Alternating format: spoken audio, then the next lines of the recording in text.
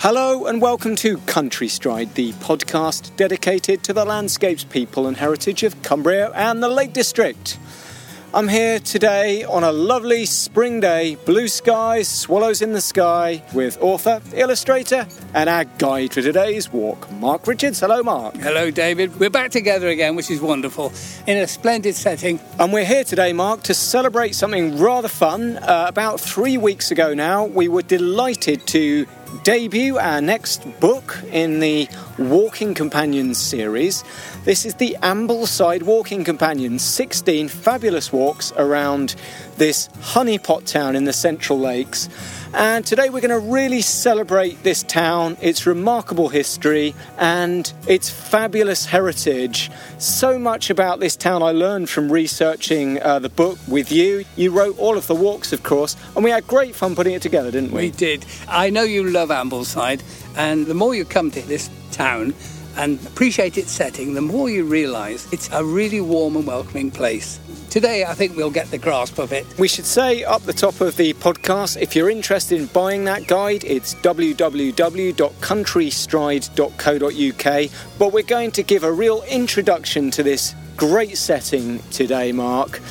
One of the things that came out of the book for me was this span of history that the town encapsulates, going all the way back to the very first settlers, coming through the Roman period, I know a great passion of yours, through to the Norse settlers in this older part of Ambleside, through to the great Victorian heyday. And we're going to try and cover a little bit of all of that today, alongside some of the important sites in Ambleside, some of the great personalities that have shaped this town through the years. And who's our guest today, Mark? Well, we were delighted to invite to write the brief history of Ambleside in our little guide, a certain lady, a blue badge guide, Alison Pickering, a local lady who has a great love of Ambleside. I'm sure will be the perfect guide for our expedition. That's wonderful. We've got a lot to get through today, Mark, as we move through history. And I can see Alison just over there in the Rothay Park, one of the most fabulous public parks, I think, in the Lake District. Absolutely love it here. So let's go and meet Alison and begin today's Countrystride.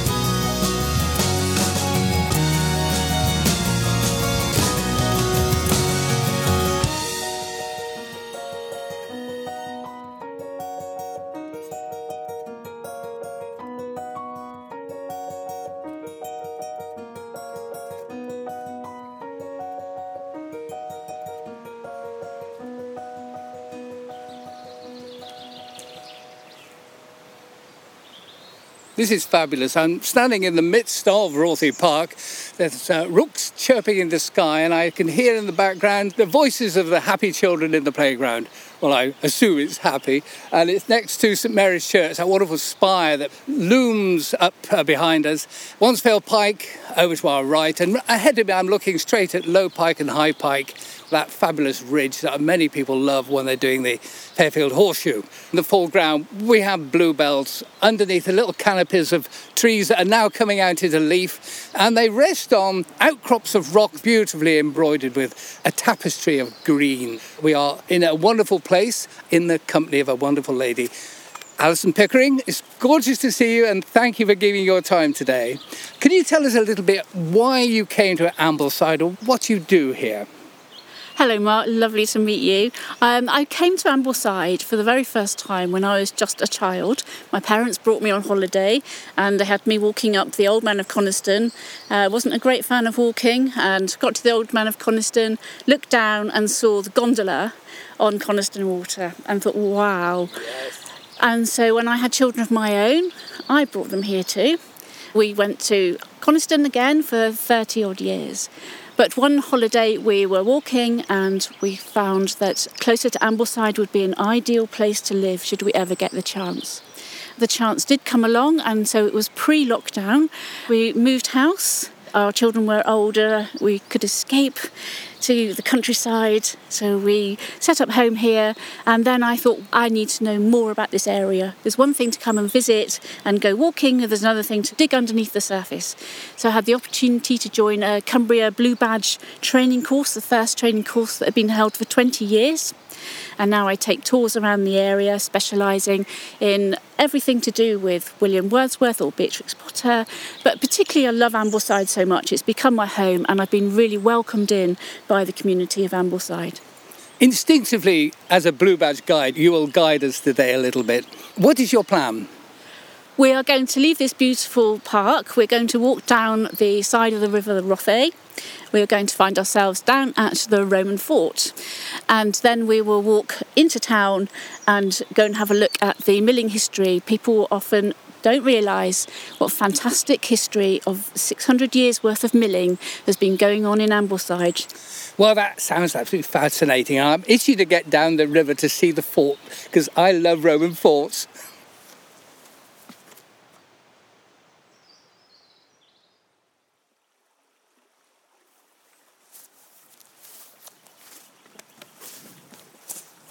Well, it's a gorgeous spot. The sun's shining. We've got a wonderful, refreshing breeze, which is waving the short growth in the very diverse pasture that we're standing on. And we're looking at a lovely surround of fells, Todd Crag looming over us. And I can see as far as Wetherlam, which is quite a distance, and great cars. And we come on to the open space in Borrens Park. Borrens Park, which is named after the evidence of this Roman fort. And I'm in my element when I'm in a Roman fort. We're standing in the midst of it. And for anybody who's not been here in this Roman fort, it's quite significant how it's been resuscitated. So you've got just about foot-high foundation walls that show the outline of certain elements of the barrack blocks. What we do see is the commanding officer's house. Where we're standing is the headquarters building, with behind us the strong room, which is a sunken area. That's where all the wages, the salary, the salarum was kept. And over to our north, you can see the granary. And as they always say, an army marches on its stomach. And definitely the granary was a very important element of the Roman garrison's life. This will have been a very significant place. This was established at the time of Agricola, AD 79. Considerable town, a considerable civil settlement. It's not certain what it was called. Maps and books have all over the years called it Galava, but Clanaventa has been associated with this site, as opposed to Glanaventa at Ravenglass. It means the marketplace on the shore, which fits here very well. So we have this fascinating sense of 1,000 people who will have lived here in Roman times, and it really came into its own under Hadrian from 122 and became the fulcrum of activity leading through the Lakeland Fells up to Carlisle, Penrith, down to Kendal and across to Ravenglass. You name it, this was a very important place. It links through to Hardknott Fort in one direction and Broome at Brockerham, doesn't it? Yeah, it does indeed. All this speculation about High Street being a Roman road probably was a native road. They will have gone over Kirkstone and down that way, I rather fancy, in the main. They were the overlords. They didn't have to struggle going over great mountains unnecessarily. This is Ambleside going back nearly 2,000 years. Alison, can you give me a picture of how you see life at that time? Yes, it would have been very busy. It's a beautiful, quiet, peaceful day today, but just take yourself back to the 1st century and 2nd century, and it would have been a hub of activity.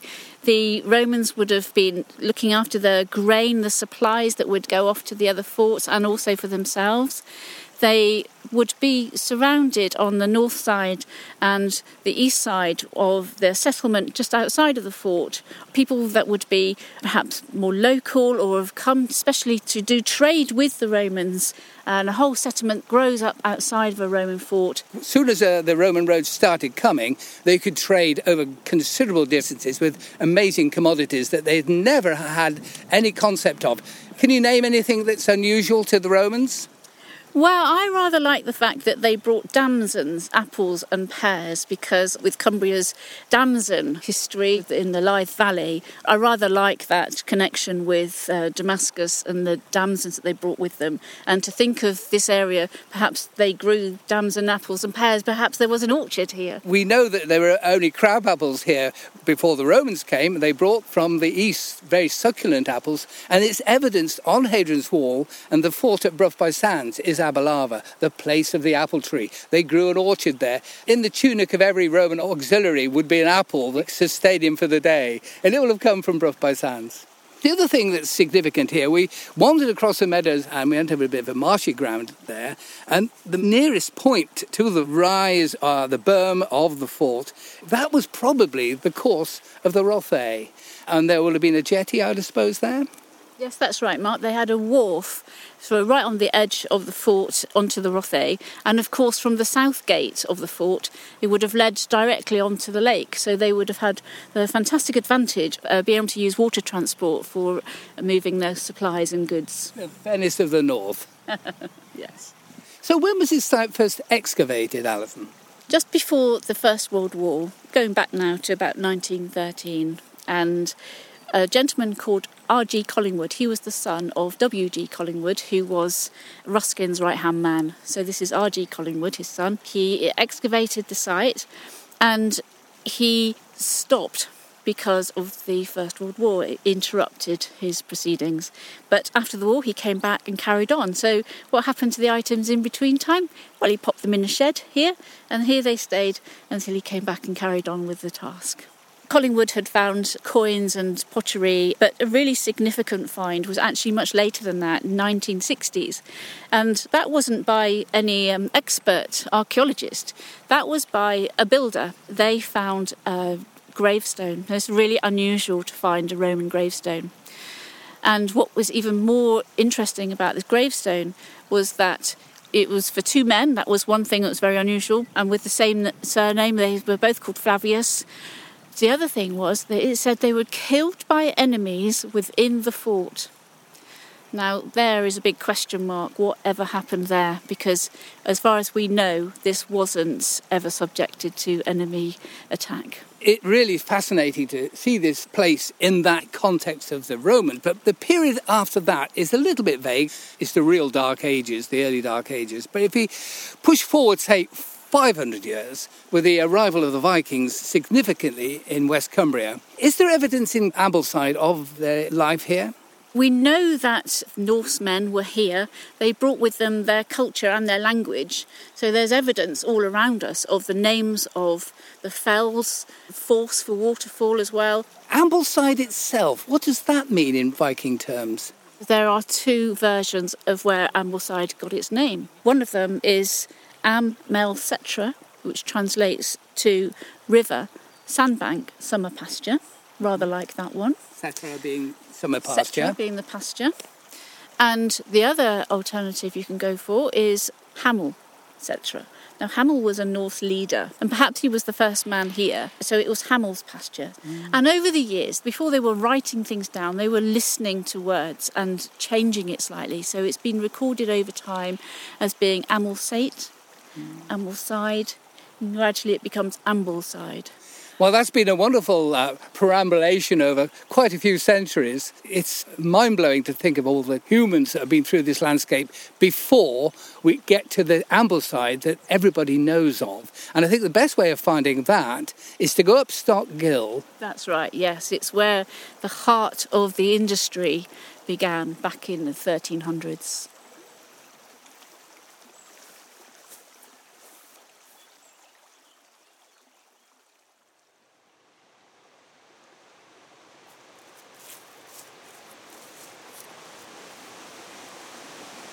That was a lovely stroll up into the heart of the town.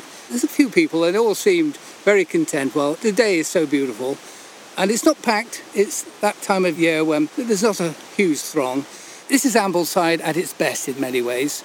It's spring, everything is upbeat, and we beat our way up through Cheapside, away from the marketplace, and we've come up into Stockgill Lane and we've entered the park by Stockgill itself, and we can hear that in the background. And that gives me the lead in, Alison, to that period in time when Ambleside had a whole different purpose. With the adequate supply of water in the Lake District and the trees and also the sheep, the milling of wool was a very big business. The very first mill was a corn mill, and that was at the foot of the Stockgill Falls, just up the beck from where we are now. And that was in 1324. So we're going back almost 700 years in time. That one was called Long Coats. The next one was a little bit later called Mill Doors.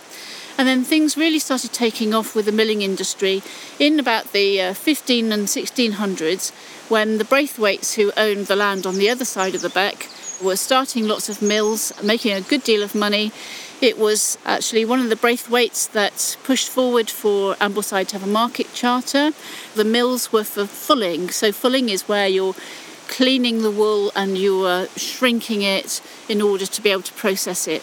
The market charter was given in 1650. And if you think back, that was a time when Charles I had lost his head the year before.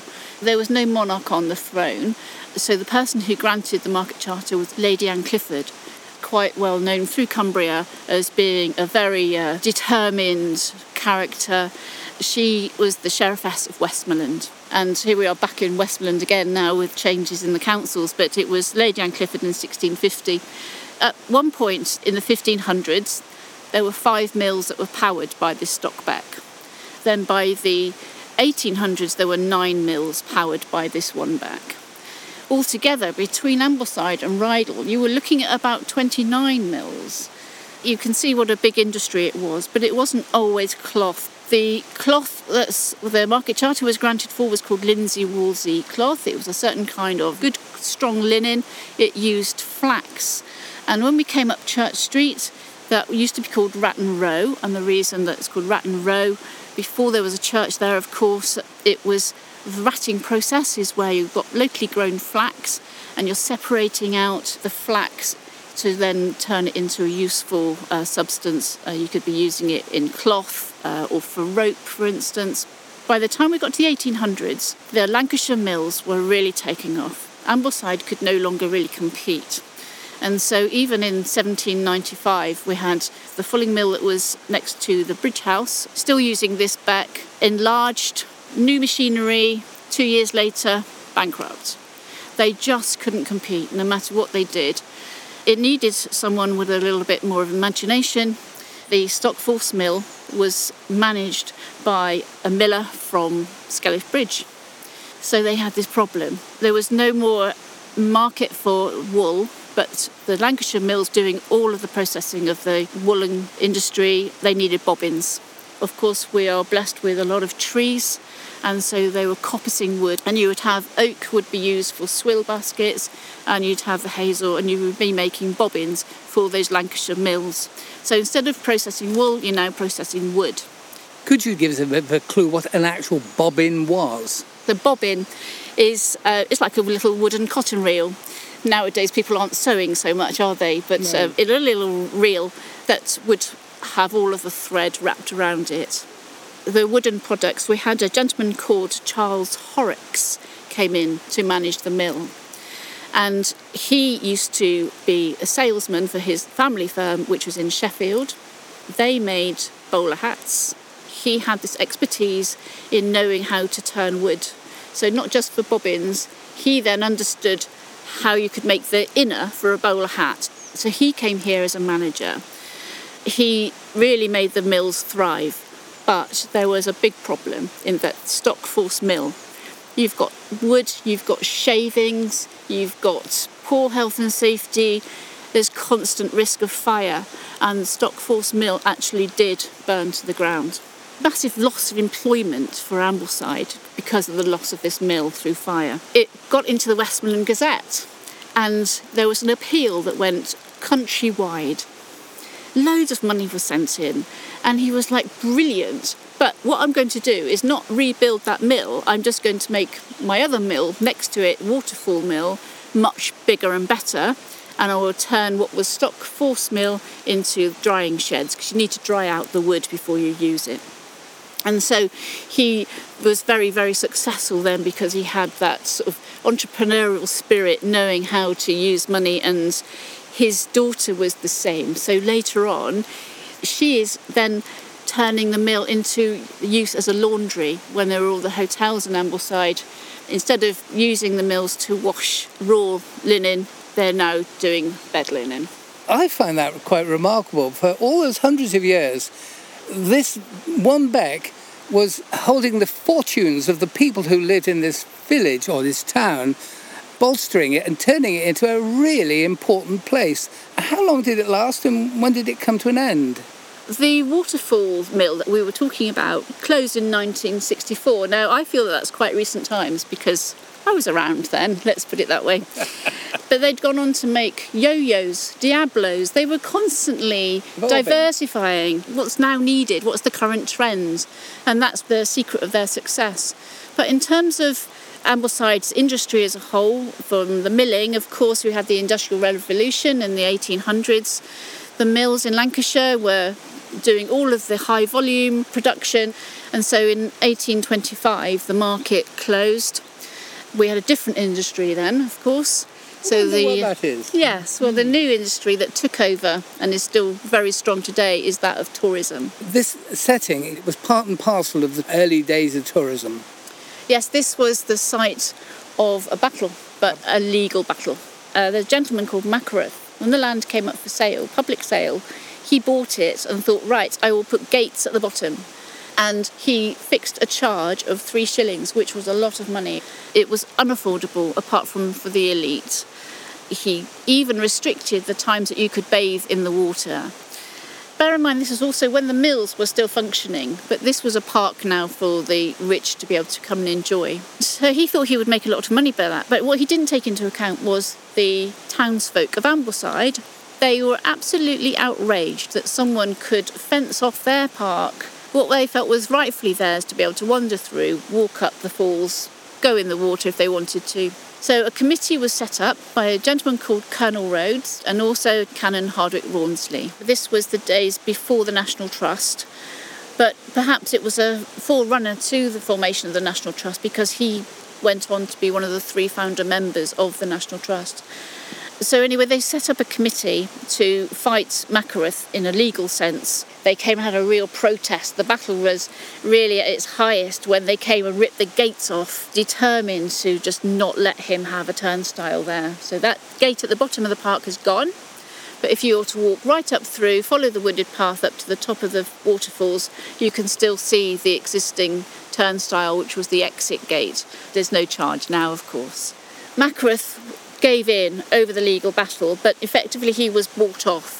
And so he did make money out of it after all. So Mackworth sold this land, Stockgill Park, to that committee, and they resolved it over the course of time how they paid back their legal fees. The cost was covered by then Colonel Rhodes having to charge a penny for admission, but that's all. It was gone from 3 shillings down to 1 penny, and he only charged admission until the point where they had covered their costs. And from that point onwards, it became free of charge. Well, we got really into the tourism age, and probably the best way to put it into some kind of context and see how it affected visually the town is to actually go down there, down to the marketplace, right in the heart of the community.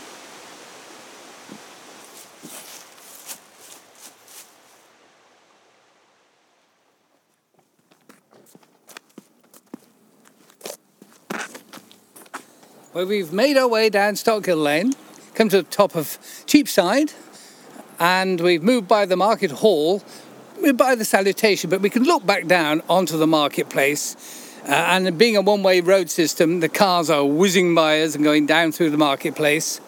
The significant thing here, tourism is really taking off. This place is being transformed, and the Salutation itself plays a significant role in that time. That's right, and we know that the Salutation has been here since before 1656, because you go into the Armit Museum, you'll be able to see a stone door lintel that was retrieved from within the Salutation Hotel with a date stone of 1656.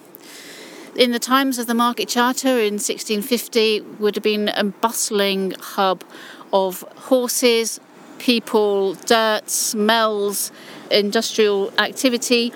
And if you notice with the Salutation Hotel, when you're here, if you look at it, if you arrive from the south, it's facing you. as were all of the coaching inns. So if you come up from the south, you'll be looking at the front of the White Lion, and now we're looking at the back of it. We're seeing the backs of the buildings as you travel round on the one-way system now. But you would have been two-way traffic. The building that we're stood next to now was at one point Barclays Bank, but very long time ago it was the stables for the Salutation. It was the main place to come. But not everyone has rated it highly. We know that Thomas Gray's is going right back to 1769. He had written elegy written in a country churchyard. He considered staying here at the Salutation, and he said, and I'll just read a quote to you, "On looking in the best bedchamber, dark and damp as a cellar." And he gave up and he resolved to stay in Kendal instead.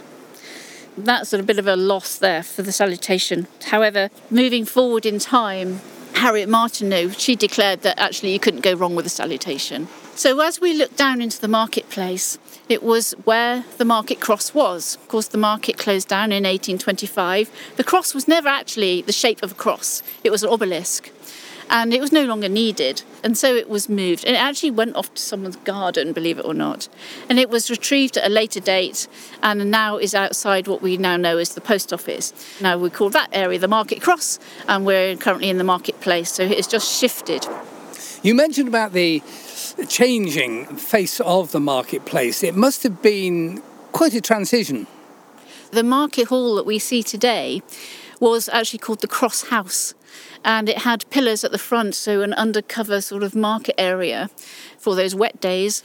So the marketplace changed from being a market area bustling with traders to being a busy area for tourism. And we know what it looked like in the beginning of the 1800s because an artist called William Green lived in one of those houses. And he captured on paper exactly what all of the buildings looked like in Ambleside.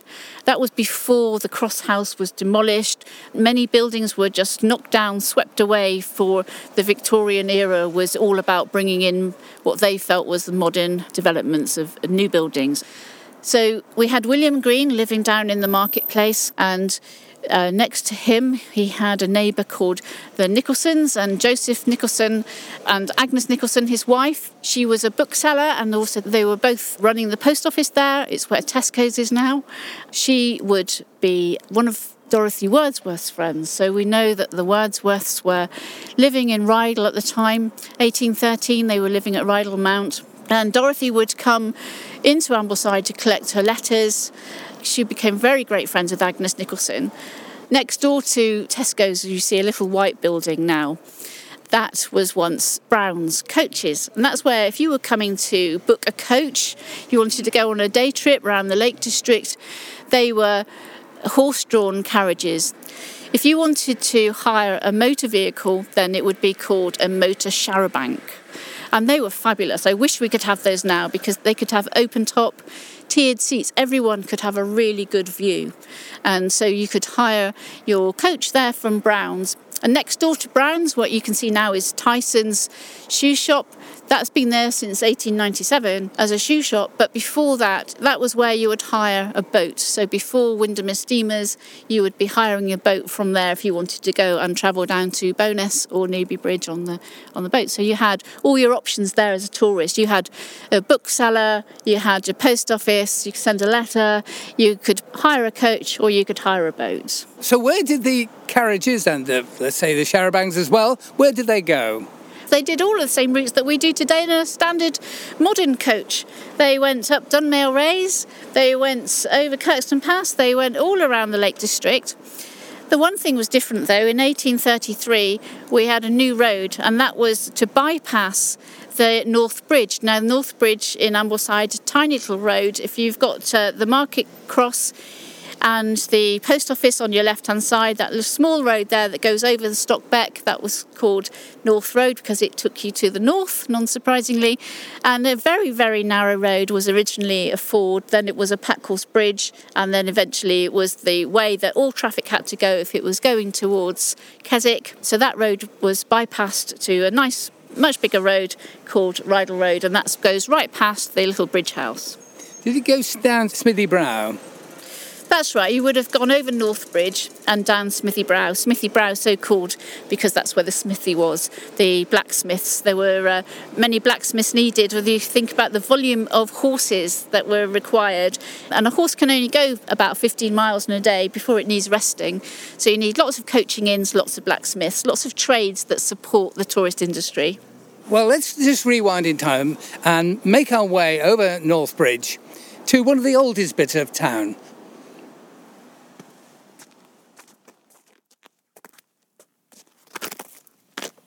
That's lovely coming up North Road, wasn't it? We crossed over and then we went up Peggy Hill. A lovely little name, a little footway by the wash house and Fairview Terrace. The lack of wind I was very conscious of there on a warm late afternoon. It was absolutely joyous. And we've come upon to Howe Head. Now, Howe Head means the top of the hill. And this is in what's called above stock, is that right? That's right. Yep. And this particular building I adore because I love really old buildings and it just oozes history. And the windows are mean, as it were, with big timber lintels. And you've got what looks like lead guttering and piping. It's got, which I think is really distinctive, Westmoreland chimneys, those round, tall, round, dignified, status-making chimneys. And there's a barn addition to one side. And I think the other side is a barn as well. So this is a serious building. Can you give a context on what it was? Yes, in the 1500s, this was actually the home of the forester for the barony of Kendal. Forester would be looking after a vast amount of land, all held within the barony of Kendal, looking after deer, the forest, obviously. And this is really the heart of Ambleside as it was in those days. I like to refer to it as old Ambleside because all the buildings, they are hundreds and hundreds of years old and they're all absolutely beautiful, as you say, with those vernacular architecture, the restless slates on the top, round chimneys. I love all of that. The little windows. You can just imagine this being a really busy place as a farm area. And adjacent to us, a square-towered church, St Anne's Court, it's called now. What is that all about? Yeah, so St Anne's Chapel, as was built in 1812. It was replacing a wooden chapel that was here for many hundreds of years before that. And it was the church. And up until 1676, if you died here, you were classed as living above stock. So the area was split in two by the stock beck that we've talked a lot about already. That was the boundary. Above stock meant if you lived to the north of the stock, then you belonged to the parish of Grasmere. And you would be carried in your box when you died along the coffin route, as it's called now, to be buried at Grasmere. And if you lived below stock, I know that's going to be your next question. If you lived below stock, you would be taken down to St Martin's at Bowness. Looking again at St Anne's Court, as it's now called, when did it lose its function as a church? The ground outside it is actually still consecrated. The burial ground, you can still go and have a wander around and have a look, but the church itself was deconsecrated. It was only in use for around about 43 years because of the explosion in the population, because in Victorian times we've had the arrival of the train to Windermere, tourism, people visiting. The church was deemed too small. The town grew. That's right, the town grew so much that the church that was suitable in 1812, by the time it was the 1850s, it just wasn't big enough. And so St Mary's, which is the church with the spire down in Ambleside on the level ground, in 1854 that was completed. And that was built to hold almost 1,000 people, 998 to be precise. And people in those days would go to church even when they're on holiday. People still do now, but not in the way they did then. Everyone was churchgoers. During the period between around about 1791 and 1877, we know from census details and turnpike trusts the number of coaches that were coming through Ambleside. It went from 379 a year in the late 1700s to 21,840 less than 100 years later. You can see how traffic increased, how many people were here from that movement of coaches coming in. Because the turnpike trusts were a great measure of people paying to come in on the roads, and you could measure. It was a census of a sort. It was a census of a sort, but of course what's quite interesting actually, since the 1900s, the population was around about 2,500, and even now the population is around about 2,500, because that's the residents that live here. Whereas the number of people that can stay in Ambleside goes into multiple thousands because of the number of holiday homes.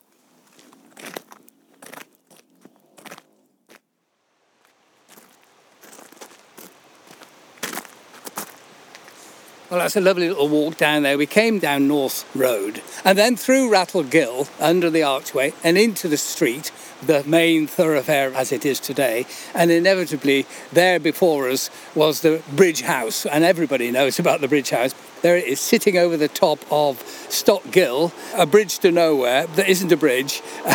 What is it, by the way, Alison? Would you like me to explain? Yes, please. So, standing outside the Bridge House, it's best to use your imagination. Just pretend that road's not there. Because when this was built, it actually started off with a little wooden bridge, and it led to orchards, and all this land was owned by the Braithwaites. So when we passed the Golden Rule, that would have been their brewery, and the old Ambleside Hall would have been there. So we had a little bridge into the orchard, and then it was built into stone, and it was built as an apple store. And that's where you want to store your apples, to keep them frost-free and in a nice cool spot above Stockbeck. But over the years, the uses have changed. It's been a tea room. Once it had someone who was repairing chairs, and he got the nickname Cherry Rig. Apparently he had him, his wife and 6 children. It's quite hard to believe that a family of 8 could fit in here. It would be a very tight squeeze. What we do know on the parish registers is that there was a family called Rig, and they did have a large number of children, so perhaps that's true. But it was falling into disrepair in the 1920s, and a campaign was set up to save it, and involved in that campaign was Hardwick Rawnsley, and also one of the early members of the Armits, William Heelis. Now that's the husband of Beatrix Potter. So Beatrix Potter also was involved in saving the Bridge House. Now it's in the care of both the National Trust and the Armit Museum, and the Armit lets you go in there once a week, or you can book a ticket to have a look inside.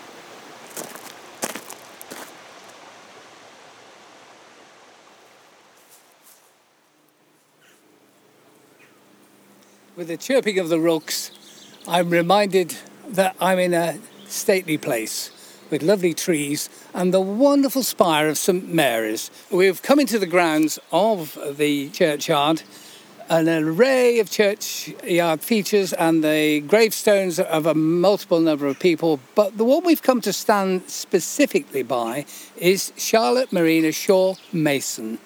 Now, could you tell us a little bit about this lady, Charlotte Mason? 2023 marks 100 years since Charlotte Mason died. So there's a lot going on this year, the displays inside the Armits, for instance. But Charlotte Mason, born in Bangor, actually visited Ambleside when she was in her 20s, falls in love with the place, but comes back at a much later age. And in 1892, she moved to Ambleside, and she set up House of Education on Rydal Road in a building called Springfield. She found it was instantly successful, and House of Education was for training governesses in the methods of homeschooling. Well, we've come to this very impressive cross and grave. There's a series of quotes underneath it. I think these are worth hearing. Yes, first of all, it says a description about what Charlotte did, and it says, "She devoted her life to the work of education, believing that children are dear to our Heavenly Father and that they are a precious national possession." And she had 3 mottos, and I'll read those out too. So, education is an atmosphere, a discipline, a life. Another one is, I am, I can, I ought, I will.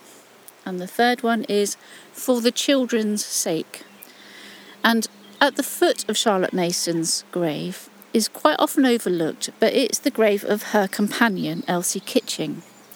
Now, it's a little square grave, and on each corner of the grave is a K. It's K, K, K, K. And in the middle it says EK, Elsie Kitchen, who died after Charlotte, and so she's just kind of squashed into this little bit just so that they can be together.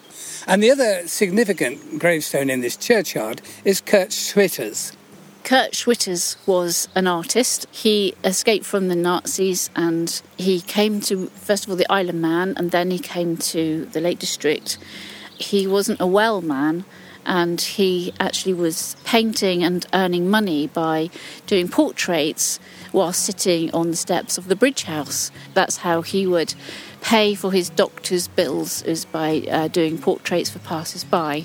But the story doesn't end there, because much later his family decided they actually wanted him back in Hanover, and so he was exhumed and reburied in Hanover in Germany. The stone is still easy to find. It's not signposted, but it is here, and this is a place that was dear to him. It's where he chose to have his final few years.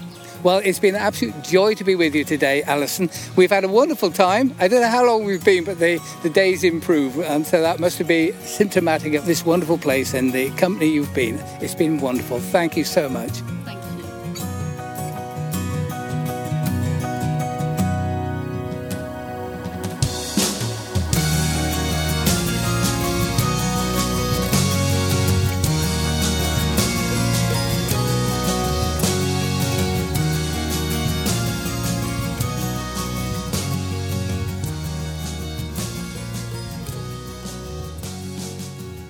Journey's end, and we're back where we started, Mark. We're back just on the edge of Rothay Park here.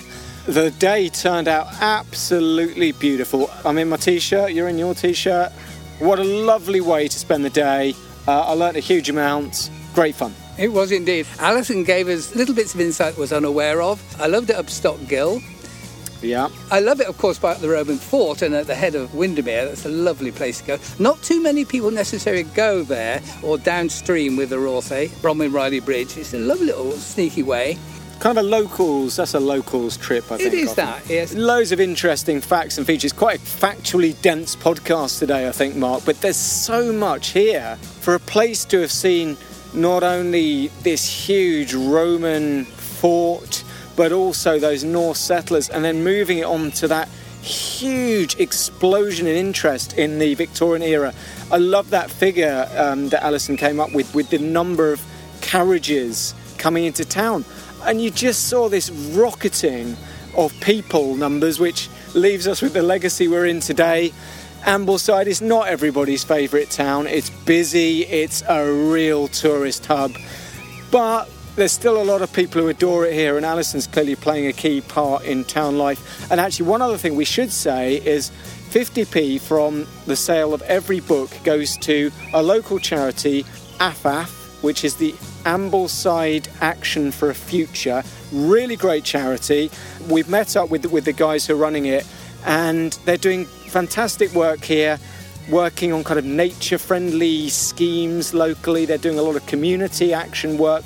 So there's still this thriving community. But another interesting thing that Alison said was the population hasn't really changed much in the past, 50 years it was, or something like that, wasn't it? So yeah, 2,500, and that's it. Yes, it shall stay that way. We're coming to the end of the podcast. Our usual tiny bits of housekeeping, we'll keep them very brief. First and foremost, if you like what we do here and you would like to support us, the best way really is to buy the books, this growing series of books, www.countrystride.co.uk. Secondly, you can gift us as little as £2 a month, which doesn't buy you much these days, via Patreon. And again, you can find out all about that, www.countrystride.co.uk. We're on social media, Mark? Oh yes, on Facebook and Twitter at Countrystride1. And there are at least 100 previous episodes up available now at www.countrystride.co.uk. So whatever your interest in Cumbria and the Lakes, they will surely be there. We've covered them all. We've got some lovely podcasts lined up for the next few weeks. So we look forward to sharing those with you too when we venture out again on the next Countrystride.